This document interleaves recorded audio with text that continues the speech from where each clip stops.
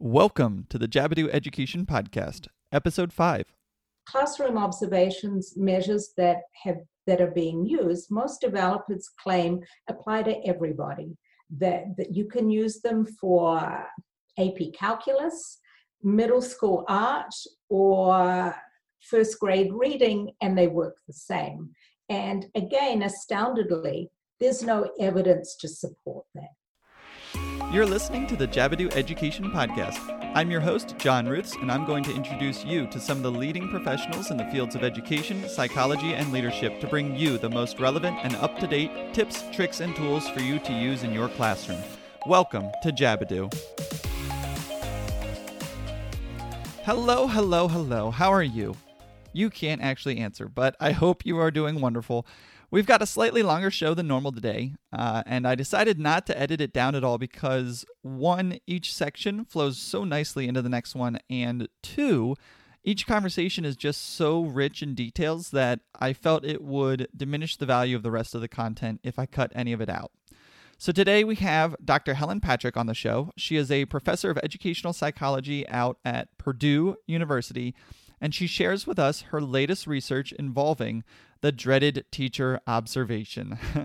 I'm sure I am not alone when I say that even though I've got a great relationship with my principal and with my other supervisors, it's just my anxiety level and stress levels just skyrocket when they come into the room, don't they? You know? And obviously the intent behind teacher observations is not malicious, right? It's just an accountability piece, and I get it because every school leader just wants to make sure that they are helping their teachers become the best teachers that they can be. And observations and reflections and giving suggestions for improvement, these are all very logical ways of achieving that. But Dr. Patrick shares with us today that her research actually exposes the dangers of using observations as a way of actually measuring your effectiveness as a teacher. So you really need to listen to this conversation, especially if your school or state is using observation ratings as a means of promoting or giving bonuses or sometimes firing teachers, because there are some serious concerns with the validity of those ratings. So you'll want to hear this one all the way through. And as always, everything that we talk about in this episode can be found on our show notes page. You can go check those out at jabadoo.com/show5. That is jabbedu.com/show with the number 5. And with that, let's get into our conversation with Dr. Helen Patrick. Dr. Patrick, welcome to the Jabadoo Education Podcast. How are you? Thank you. I'm really, really excited to be here. So thank you for asking me. Absolutely, yeah. And I got introduced to you from our very first guest on the show, Dr. Avi Kaplan, and you two went to graduate school together, right? We did. Yes, yeah. University of Michigan. Go Wolverines. Oh, I'm so sorry to hear that because I grew up a Penn State fan. Thank you. Yeah, thanks for coming on to the show. You have some really interesting research that we're going to get into. But before we do that, can you just give us a background of who you are? What was your experience coming through school? And what were some of the activities that you were a part of, and what kind of led you down the path that you ended up taking? Okay.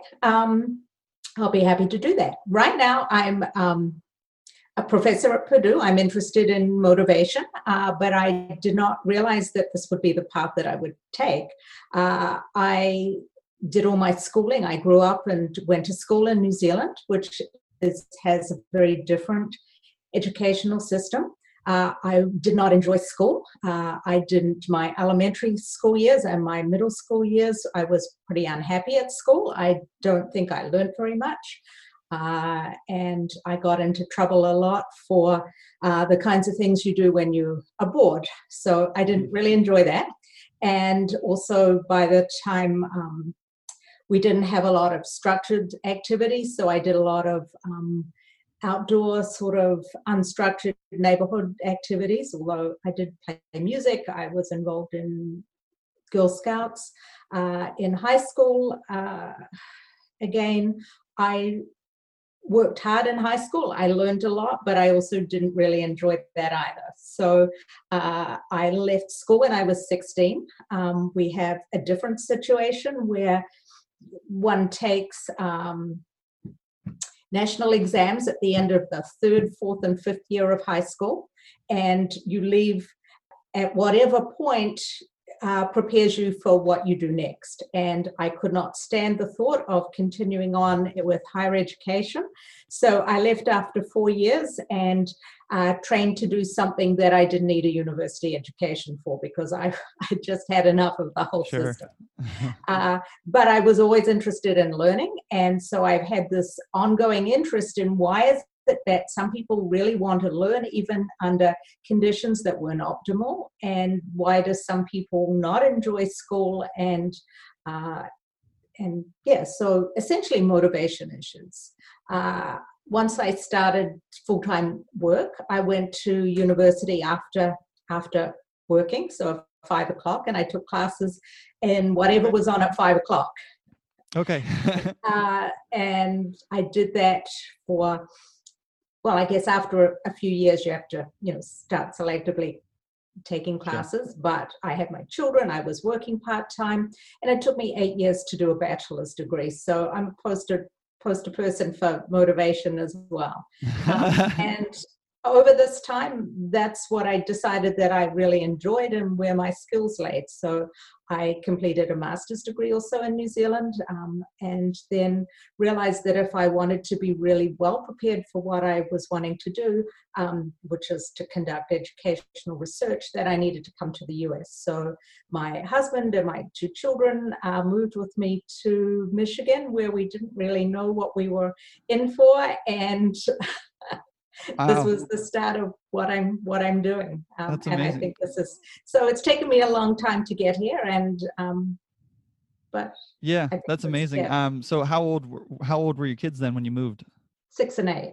6 and 8. Okay. So 6 and 8. Right around the age where I feel like they can still begin to integrate into the system a little bit easier before, I feel like around 3rd, 4th, 5th grade into middle school, you start to kind of get rooted in your friend systems, and I'm sure it would be a little harder to leave at that point. Yeah. But you did your bachelor's degree and your master's degree all while working full time and being a mom as well, right? Yes, or working part-time and paid employment, and part-time at home or full-time at home. So yes. Yeah. Okay. Well, I mean, that's when I hear stories of that, people who are, working and you've got young kids and you're still doing this. I mean, that there's only so many hours in a day, and it's just really cool to hear all that you were able to do with that. So, okay. So you got to Michigan, the one of the coldest states in the United States, but I guess New Zealand actually is far enough south of the equator that I don't know, what's the weather like in New Zealand? Is it pretty similar to Michigan? No. No. Okay. Well, there are 2 islands. So in the southern island, there are mountains and snow. I was from the north of the North Island, so far more temperate climate. It's an island where I lived, quite narrow, so you could walk from one coast to the other in an afternoon. So yes. No kidding. Yes. So really very different climate. 1 in 4 people has a boat. So I still miss the sea. Sure. It's just really, really very different. Yes, but when you really want to do something, you can make lots of things happen. You do. Yeah, very cool. All right. So let's get into just a little bit of your research. You say you're interested in motivation, and that's kind of the path that you took. We're going to dive in a little bit here into your more recent research, which surrounds teacher observations. But what happened between I want to research motivation, I want to work on motivation, to now, you know what, I'm gonna take a look at teacher observations and their effectiveness. What was that transition? It's actually much more straightforward than it might sound. So, I started off being interested in why some people more motivated than others. And they're sort of individual difference questions. But if you want to translate that research to education, to individual teachers, it's not really helpful for teachers to know what 30 individual students, how they feel. So I became interested in what do teachers do to help create climates in classrooms that are motivating for all students. Sure. Which meant that it involved not just asking students about themselves, but it also involved a lot of observation in classrooms about what goes on in classrooms. So I'm a classroom researcher. When I conduct research, quite often I'm sitting in the back of classrooms watching what's happening, recording, or more lately, teachers are recording themselves and uploading lessons just because of the volume of lessons. So all my career, I've been interested in classrooms and what goes on, what teachers are doing, what they say and do, how that plays out for students, and somehow measuring classroom environments myself. So that translates very nicely over to how do you measure what teachers do for accountability purposes. Yeah, and you're just going back to you mentioned that you can upload recordings of lessons now, and that technology does definitely allow a lot of things to happen quicker, because if you had to sit in every single lesson that you observed, it seems like it would take a lot more time. Let's shift a little bit. So looking at the research that you do, not every teacher knows exactly how research happens and everything that goes into research, and why it's so important to follow the system so that on the back end of that research, all of your data that comes out of it is considered valid in the community, right? So that's such an important point. Yes, it is. Yeah. So, and it's such a stringent process too. So just touch on that briefly. What is that process from, okay, I'm going to research this. Here are the steps that need to take place in order to make sure that happens. Okay. First of all, it involves writing a fairly extensive document that we submit to the university review board that reviews everything that we're going to do to make sure that it's ethically sound. So that's the very first part. We have to tell them what we're going to do, why we're going to do it, what questions we're going to ask, how we're going to handle any unforeseen circumstances, etc. So that can take a month, 6 weeks, whatever, to get approved. After that, we then have to find people who are willing to partner with us. The first step for us is to contact superintendents. We have to explain to them what we're going to do and ask permission to contact principals. And when we do that, they may want to see the same sort of information, the consent forms, etc. And sometimes school superintendents have to take all that information to the board for them to vote on. Sometimes school boards may only accept proposals twice a year, so there's quite a time lag there as well. Once principals have said, yes, you may contact our teachers, then we would contact teachers. I like to go out and personally speak to everybody. For research that I'm directing, I don't like to send other people. I like them to know that I'm involved, that I'm overseeing every part of this, that I can vouch for every part of it. I think it's important that those who we work with can understand that it's a transparent and fair system and that we don't have a hidden agenda. And I guess I can't speak for all researchers, but certainly me and those who I work for, that's the case. So we would explain exactly what we're interested in, why we're interested in, what we're asking them to do, what they can get out of it. And just depending on what kinds of questions that we had, we would go about collecting that kind of data, and like to share that with schools afterwards. Of course, they want to know pretty much right away, and it's can take years and years for us to really answer some of the questions that we're interested in. So it's quite a slow process, actually. It is, yeah. And that's part of the reason for this podcast, is to try to, at least accelerate as much as we can. But, like you said, that process is so stringent. What was the response when you reach out to teachers? What percentage of teachers that you reach out to were saying, yep, you can come into my classroom and observe everything that was happening? Well, we were very, very fortunate. We asked only kindergarten teachers, and we can talk about this later if you like, about why we did that. But we went to a range of different schools across Indiana. We wanted not just schools who serve white middle class students, but those in rural areas and more urban areas with much greater diversity, and those with less diversity.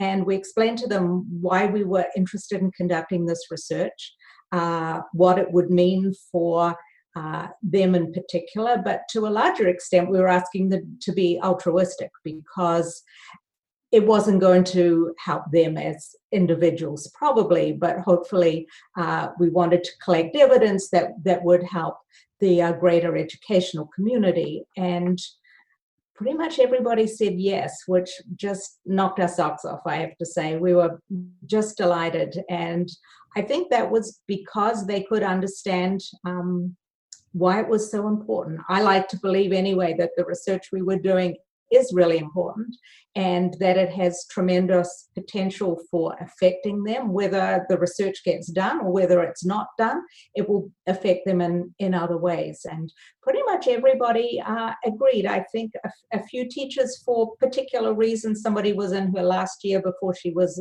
retiring, but essentially pretty much everybody said yes. Yeah, that's pretty amazing. And there's two thoughts to that. One is, when you allow somebody into your classroom, it's very exposing because there you are on display for everybody to see all of your errors that you make every single day, because it happens every single day. So it's very exposing. But then the flip side of that coin is that, you don't go into teaching because it's a glamorous profession. You go into it because you want to make a change in the world. And if allowing somebody into your classroom to do some research that in the long run will produce some change, you hope that a lot of teachers doing that. So that's really cool that you got as much participation as you did.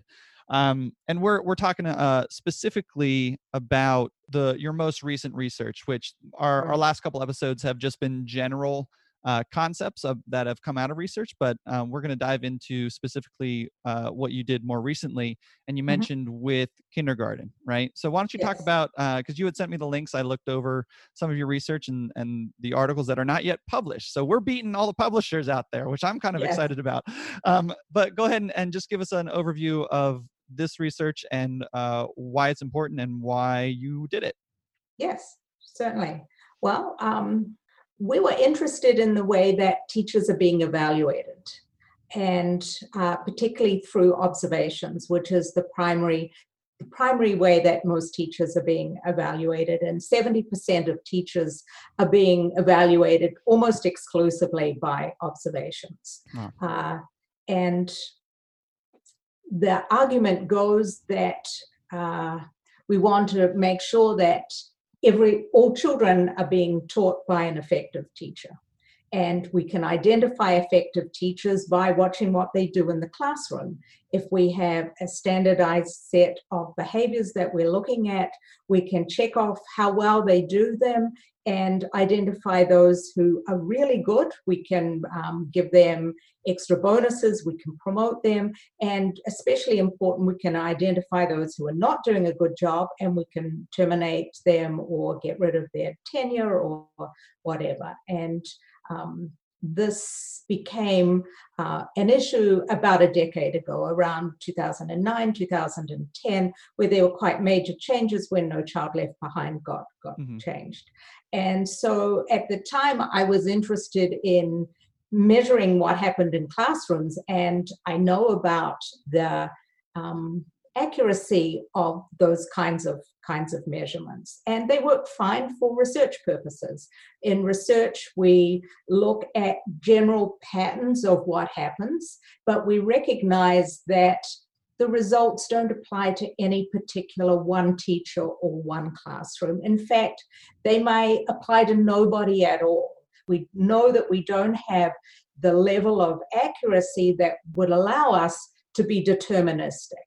We know that the instruments that are out there do not give us the level of precision that we can say we're certain to the point that we could base somebody's hiring or firing on. So when federal laws were changed that required that individual teachers be held accountable for their students' achievement, the law said that you had to use multiple measures, and in classrooms where there were standardized tests, that carried a lot of weight, but also so did classroom observations. But like I said, in 70% of classrooms, there aren't those standardized tests, And so observation measures were being used. What was interesting is that the observation measures that were being used pretty much across the country had no evidence showing that they actually did what they were supposed to do. So we were concerned that teachers were being evaluated, hired and fired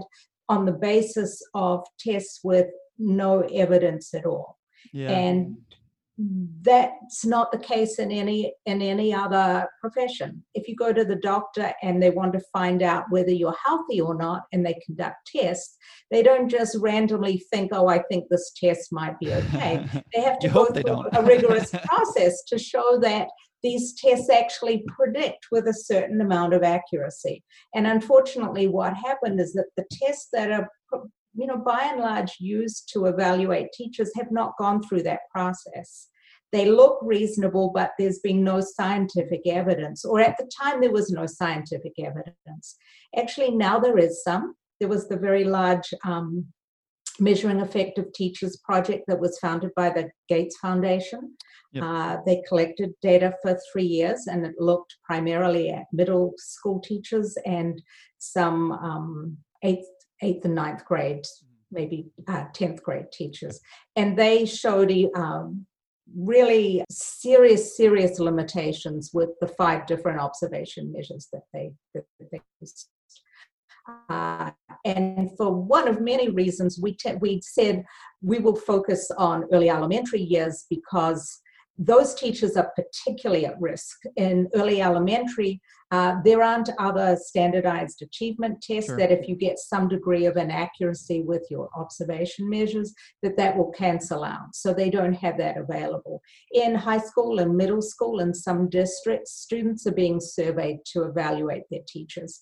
That's not something that you can use in the early grades either. So early grade teachers are evaluated predominantly by their classroom observations. And so we decided to focus on that. And we also thought it was really important to have a very specific focus. The classroom observations measures that are being used, most developers claim apply to everybody, that you can use them for AP Calculus, middle school art, or first grade reading, and they work the same.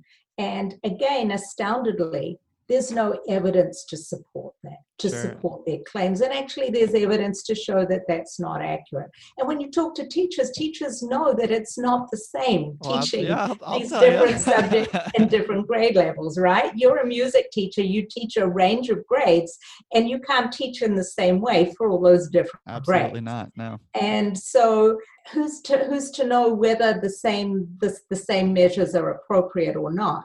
And if you just lump everybody together, you're not going to be able to identify those differences. The only way that you'll know whether things are different by grade level or by content area is to separate those out. And so we said, let's just be really clear and focused about what we'll conduct our research on. We'll start with kindergarten. This is at the beginning of the process, and we'll look at 2 content areas. We'll look at reading and writing, and at mathematics. And so we observed each of those classrooms, and we said, okay, if we're observing classroom reading lessons, how well do those observation scores predict reading achievement, and how well do the observation measures for math class predict math achievement? And I've jumped right ahead to what my research is, probably beyond what you were asking me. But no, it's okay. And I'm going to pause you just for a second, because Research 101 is remove the variables, right?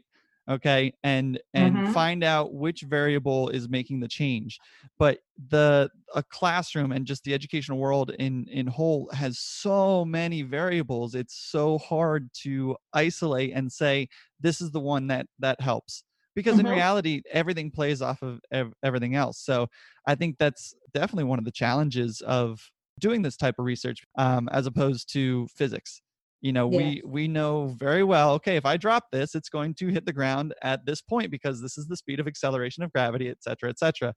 So, the challenges behind this type of research are obviously very, very large. So, and like you said, narrowing it down to okay, we're only going to observe kindergarten. Okay, we're only going to observe these 2 lessons, because if you throw more at it, it's just going to be insurmountable to kind of try to isolate those things. So just walk us through your findings with the observations that you did with the kindergarten classes and these lessons. What was the outcome?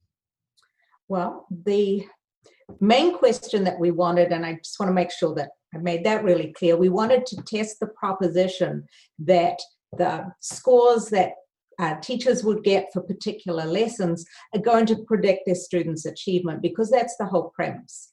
If I watch your lesson and I score the lesson, then those teachers with higher scores are likely to, or are going to have more achievement growth for their students than teachers with lower scores. And you would expect that to be the case. Yes, and that's the whole premise for having these observations. Yes. To make sure. Yeah. And there's a lot of money, there's a lot of time gone into that.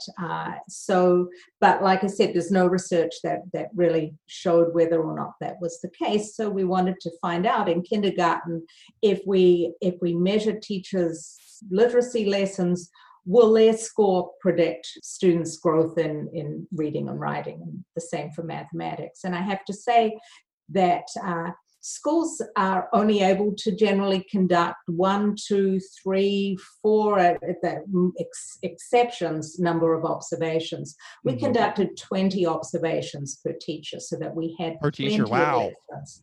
Yes. So and you had how many teachers again in this study? We had 84 teachers. Okay, I got to do the math here.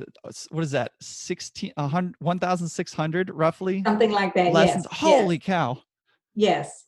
And then what we did, because we were testing 5 different instruments, is that each lesson was being scored according to the different instruments. Actually, What do you mean instruments? The observation test, the observation protocols. Okay, so there are a range of different observation measures that some schools use one, some states or school districts may use, whether it's the Danielson framework for teaching, or whether it's Marzano or their own one or whatever. So again, that's not standard. And there's another assumption that regardless of what observation instrument your school is using, you'll get the same score, effective, ineffective, beginning, whatever, if you were evaluated using the instrument that a neighboring district used, right? Mm-hmm. So that all of these are going to come out with the same score. But we don't know that. Because there's no research there's not enough research on it anyway.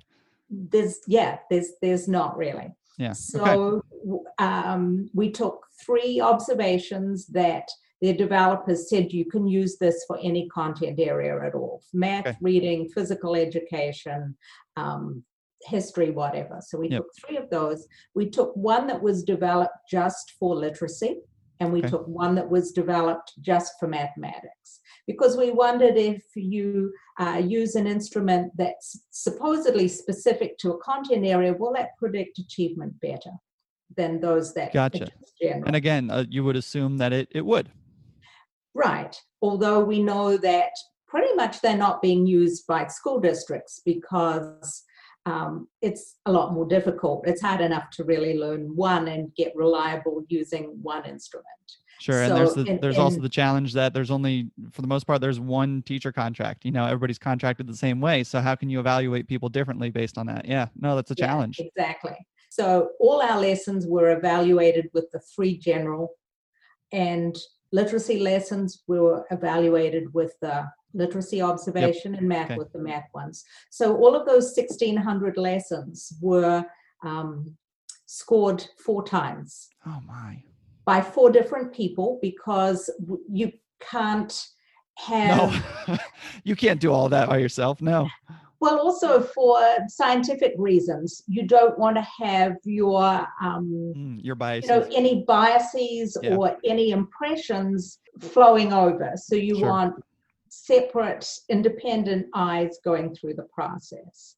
So we made it clear to teachers that we were evaluating the instruments, the observation measures themselves, not the teachers. So to get at your point about, whether I'm sure teachers were freaked out that we were watching them, but we wanted to make it clear that we were not evaluating them. Before anybody can evaluate teachers, you have to evaluate the instruments to make sure that they work. You have to evaluate the evaluations.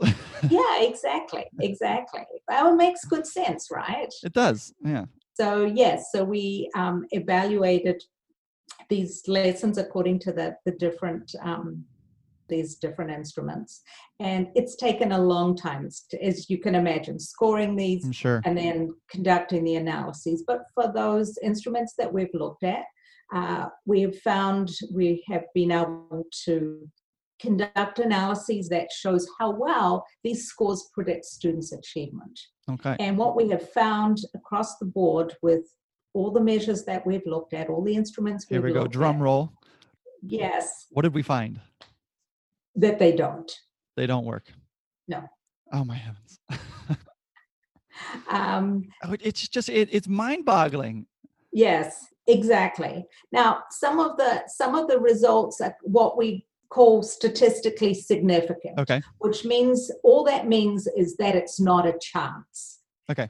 So it means that if you did it again with a different sample, you would get the same results. Right. And a few of these results are statistically significant, but they're not what we call practically significant. It means that they don't, in the whole scheme of things, their effect is so minimal that they don't mean anything. So if we think about all the things that could affect somebody's growth and achievement, Sure. if we could explain 100% of that, we would know exactly what things are affecting their achievement, and then we could perhaps do something about it, right? Sure. The evaluation process assumes that what teachers do in the classroom is the sole affects pretty thing. Much yeah. all of that, or maybe 80 to 90%, most of it, right? Right.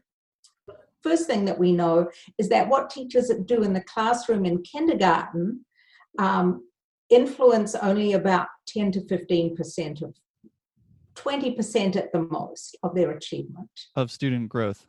Yes. Wow. And then what we know is that the observation scores predict only about 2 to 3% at most of students' growth. So it's statistically significant in that we can believe that finding, but it's not practically significant in that it really doesn't make any difference at all. Wow. And obviously I'm talking about just in kindergarten. And so Sure. the big elephant in the room there is, well, what does this mean for first grade, second grade, seventh grade, Sure. high school? And we don't know. Nobody's done that research. Yeah. So this is the very beginning of the conversation then, isn't it? Right. Yes, there's not necessarily, you don't look at this research and say, okay, here's the next step.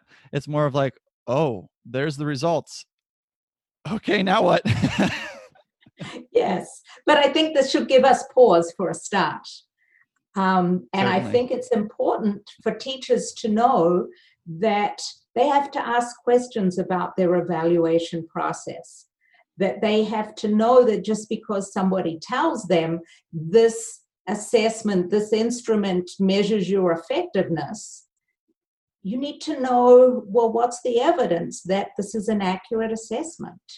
Sure. That you need to be suspicious and ask those questions. I think for whatever reason, teachers are too nice to do that.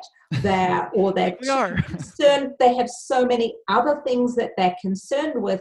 And oftentimes principles about assessment are really not the most interesting, and they're not always uppermost in their mind. And so I'm really happy for the opportunity to say teachers need to know these things. They need to be concerned about them because it influences them whether or not they or their colleagues get a $20,000 raise, which happened some years ago. I don't know that this is happening right now. I remember you mentioned that. Yeah, I had not heard of that teachers were receiving bonuses based on their observation scores.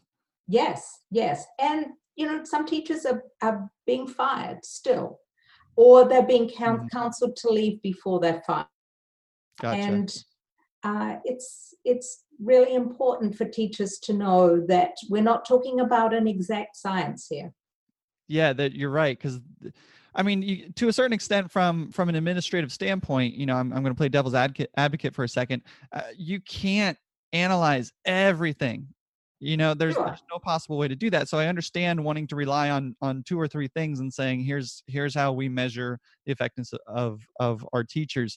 But from a teacher's standpoint, I wouldn't come out guns a-blazing saying, "Oh, there's no reason that I should be observed," and anything like that. Like you do have to play into the system a little bit, but Mm-hmm. it's fascinating to know just like what the research now is showing us, and then to just be aware and be on the front lines of the conversation now, either within your building or within your district in any way that you can, saying there needs to be some change here in one way or another. So, and Yes. thank you for the research that you're doing on that. This was a wonderful conversation. If any teachers are like going whole, like their jaws on the floor, like mine is right now, what can we do as teachers? Like, what would be your suggestion for, okay, here's the data that came out of this research. What do we do with this data now? Well, I'm certainly not going to suggest that they say, I'm not letting you to come and observe me, Sure. Yeah. Oh, or yeah. throw those things out. That makes Um, more problems than than the sure. And observation, you're I'm sure. right, we have to work in the system. But we have to, and we certainly know that the more observations that we have, the more accurate our results can be. Actually, Sure. some of our research shows that we may need 7 or 8 or 9 observations before our results, we can really be more certain that we've got a handle on Sure. the true And picture. that's But about sample size too. If you yes, can't yes, complete any research with only 4 people and expect it to be valid. Yeah. So exactly. why would we But have two or three or four observations and expect that to be the full picture of our teaching? Yeah. It yeah, makes a lot of sense. I think teachers can document what they're doing. I think we found that it's very easy for teachers to record their own instruction. Many classrooms these days have iPads for instructional use, Hmm. and or even mobile phones have really wonderful video capacities, Sure. and they can record their own lessons. In our research project, the lessons that the teachers recorded were owned by the teachers themselves. They could download them, keep them. We encouraged them to watch them for themselves. Many teachers said they learned a lot from doing that, but also they could use them to supplement their own observation evaluations, so Okay. that if they had captured examples that showed particular skills, particular situations that they felt that they handled well, or that they thought were good exemplars of their instruction, they could show those to whoever was evaluating them and supplement the observations. I think these are tools that teachers could consider using more often as well, to increase the information that's available to those who are evaluating them. Yeah, and the general movement of being more reflective on your practice and on your work is definitely something that is up and coming. And having you do have to be careful about recording video Mm-hmm. of yourself. You got to make sure that that's allowed in your district. But I mean, at minimum, you can record yourself with no student faces or anything like that. But yeah, to document and to make sure that you have that for yourself, should whatever observation you are going through just goes south for whatever reason, just to have that documentation is definitely a great suggestion, if we aren't doing that already. Um, just looking at, if you want to help with any sort of research that's going on, are there any sort of resources that teachers can go sign up and say, like, raise their hand, say, yes, I want to be a part of any research that's happening with any of our local universities? That's a great question. I don't know of anywhere like that. Yeah, I don't know All I either. could think of is perhaps contacting colleges of education and saying that I'd be interested in doing this research. But even for teachers who may be interested, I would still have to start at the superintendent level. And if the superintendent said, no, we don't want you to come in and do this research in our school district, then it doesn't matter what the teacher's interested Gotcha. in doing. Gotcha. Sure. So, and the same with the principal. But I think if the teacher is also interested in conducting research, and by research, we're talking about very small number of experiments, actually. Oftentimes it's answering questions about what do people think about, or what kinds of things are most motivating for students, or what happens if I do X rather than Y. If a teacher wants to know those kinds of things and help improve his or her instruction, teachers can contact colleges of education directly. Sure. Look at the websites, find out what people are interested, contact them, and if they initiate the research, they can enter into a partnership with researchers. It doesn't have to be researcher driven. It can be a partnership, and research, and school teachers can say, here's what I want to learn about. Can you work with me and help me answer these questions? There you go. Yeah.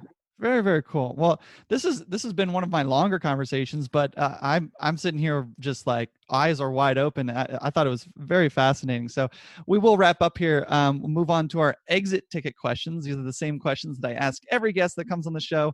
So our first question is, do you have a book recommendation? It doesn't necessarily need to be something along your line of research, but just here's a book that teachers should read at some point. Well, Doing School by Denise Pope is a wonderful book. It's a real eye-opener. It's probably quite old by now, but I think it's the kind of book you could read in a weekend. It's a very easy read. I like those. Yeah, me too. It's all about student motivation in middle school, I believe. Okay. And it has a whole lot of eye-openers. So supposedly Denise Pope went into a school and said, show me your most engaged students, your best students. I want to find out more about their experiences. And then she spent a year following these students, and each chapter is about a different student. And it's thoroughly engaging, and she found not at all what she thought she would find. And although it's about middle school, I think it's wildly appropriate for high school and should give elementary teachers time to pause as well. So I would recommend that. And if I can have a second, 50 Myths and Lies That Threaten America's Public School by David Berliner. I would, that's also, it has 50 different things that are often believed, with page to 2 pages max for each of those. So you could sit and read 1 or 2, or skim through the kinds of issues or myths that are of most interest to you. And I think that's a really wonderful read. Again, it's written for non-academics, for the public, but everything is undergirded by really sound research. Okay, excellent. And again, anything that we talk about on this episode can be found on our show notes page. So those will be linked up there. So if you are listening and you go, ooh, those sound like I might want to read them, you can go check out our show notes page to find the links to those. Great. Question number 2, what would be another resource, either a hard copy resource or an online or digital resource that you would recommend teachers who should go check out? I wish I had a really great webpage or something that I could send you to. I'm sort of a little old-fashioned in that I prefer books and hard copies. But there's also another wonderful resource called How People Learn by the National Academy of Sciences, Engineering and Medicine. And it's a book that's, again, very accessible compilation of what we know best about how people learn, published in 2018. And you can buy it, but the chapters are downloadable free as well. So I can give you the perfect info for that. And again, everything is really sound, although it won't spell out the research in the kind of way academics write about. Sure, but it's almost then more consumable for the layperson.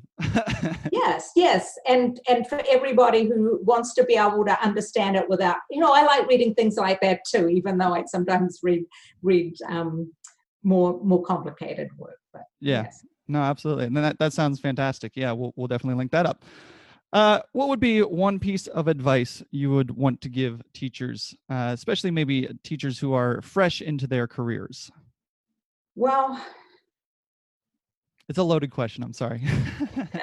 No, that's fine. I mean, I try not to give teachers too much advice because I'm not a teacher, but I work with teachers. One thing is what I've said already is to be skeptical. Don't believe things just because people tell you. And so I talked about that in the context of evaluation. But a lot of people think they know a lot about education because they were at school. And so I think we need to I think we need to be skeptical. And I guess my other thing is that if a researcher does approach you and asks if you would participate in research, that you don't say no right away, but you consider it and allow them to get to know you a little and earn your trust. And I've really appreciated that the teachers have agreed. In the research we just talked about, we had a number of first-year teachers. And that was really gutsy on their part, and I'm really delighted that they trusted us enough. We had veteran teachers who had been teaching for 38, 40 years as well. But so if a researcher asks you, please say yes, because we can't do our research without teachers who partner with us. Yeah. Excellent. All right. Well, if anybody has any questions regarding your research or just wants to reach out to you, where would be the best place that they could find you? Email is the best, hpatrick@purdue.edu. Okay. And I try to answer those. But if I don't answer immediately, sometimes I get snowed under. Email me again. If I didn't reply, it's not because I didn't want to. I totally understand. Yeah. And again, all of that will be linked up in our show notes page. Dr. Helen Patrick, man, what a fun conversation. Thank you so much for sharing all of your research and your insight. And this was wonderful. Thanks for coming on. Well, thanks for inviting me. I had a blast too. Awesome. Take care. Bye-bye. Man, I am still in shock from that conversation. I mean, it's just so counterintuitive, isn't it? Common sense would make you think that if you have an unbiased instrument, such as the Danielson framework or any of the other ones mentioned, that whatever your observation rating is, it should correlate with student growth in your classroom, right? That just makes sense. But there's zero evidence that that is the case. And now Dr. Patrick's research shows that many of those frameworks or instruments being used just don't measure the correct things that correlate with student performance. So I just want to reiterate here, though, that this was not an anti-observation episode by any means, okay? There are some real benefits to having somebody else come observe what you do in your classroom. You know, outside perspectives bring fresh ideas, and they allow you a chance to reflect on your teaching. And these are both really important aspects of developing into an excellent teacher. So this wasn't an anti-observation episode, okay? But it's important to know what the research is saying in regards to the tools being used to measure and analyze your observations, and then the actions taken based on those observation scores. That's what we've been talking about in this episode, and that's the important thing here. So if I were to suggest one takeaway from this, it's simply just to get involved in the conversation. I mean, this is the beginning of the research, and therefore it's the beginning of the conversation, and there's no real specific actionable takeaways other than maybe just reach out to your principal or other administrator and share this podcast episode with them, or share the show notes page where I'll attach some of the research documents available that we talked about, just so that your administrators are aware of the research and can make educated decisions and have educated conversations with upper level administrators, local state legislators, school boards, etc., just regarding the use of these observation tools when it comes to reward and punishment for teachers. So I hope that this information was valuable to you, and if it was, do me a favor and go to our show notes page, leave a comment down at the bottom about what struck you about this. What are some resources maybe that you know about that we didn't mention? What are some steps you might take? Anything to get the conversation going. That comment section, as well as everything else that we talked about on today's episode, can be found on our show notes page at jabadoo.com/show5. And I hope you are doing well. I hope this was valuable. And until next time, go teach. Thank you so much for listening to the Jabadoo Education Podcast. If you enjoyed this episode and you want to hear more evidence-based strategies for improving your educational career, go ahead and click that subscribe button so you can get the next episode as soon as it is released. If you think this information was beneficial and you think more teachers should hear it, the greatest compliment you can give us is to share this episode with a colleague, either through a text message, email, or social media. And last but not least, if you think more teachers need to hear more of what we are talking about, please go leave us a 5-star rating and review on your platform of choice, and that will simply let the algorithm know that you are finding value in this content, and it will help boost our show to the top of the list when people search for education shows. Thank you, I appreciate you, and I will see you on the next episode of the Jabadoo Education Podcast.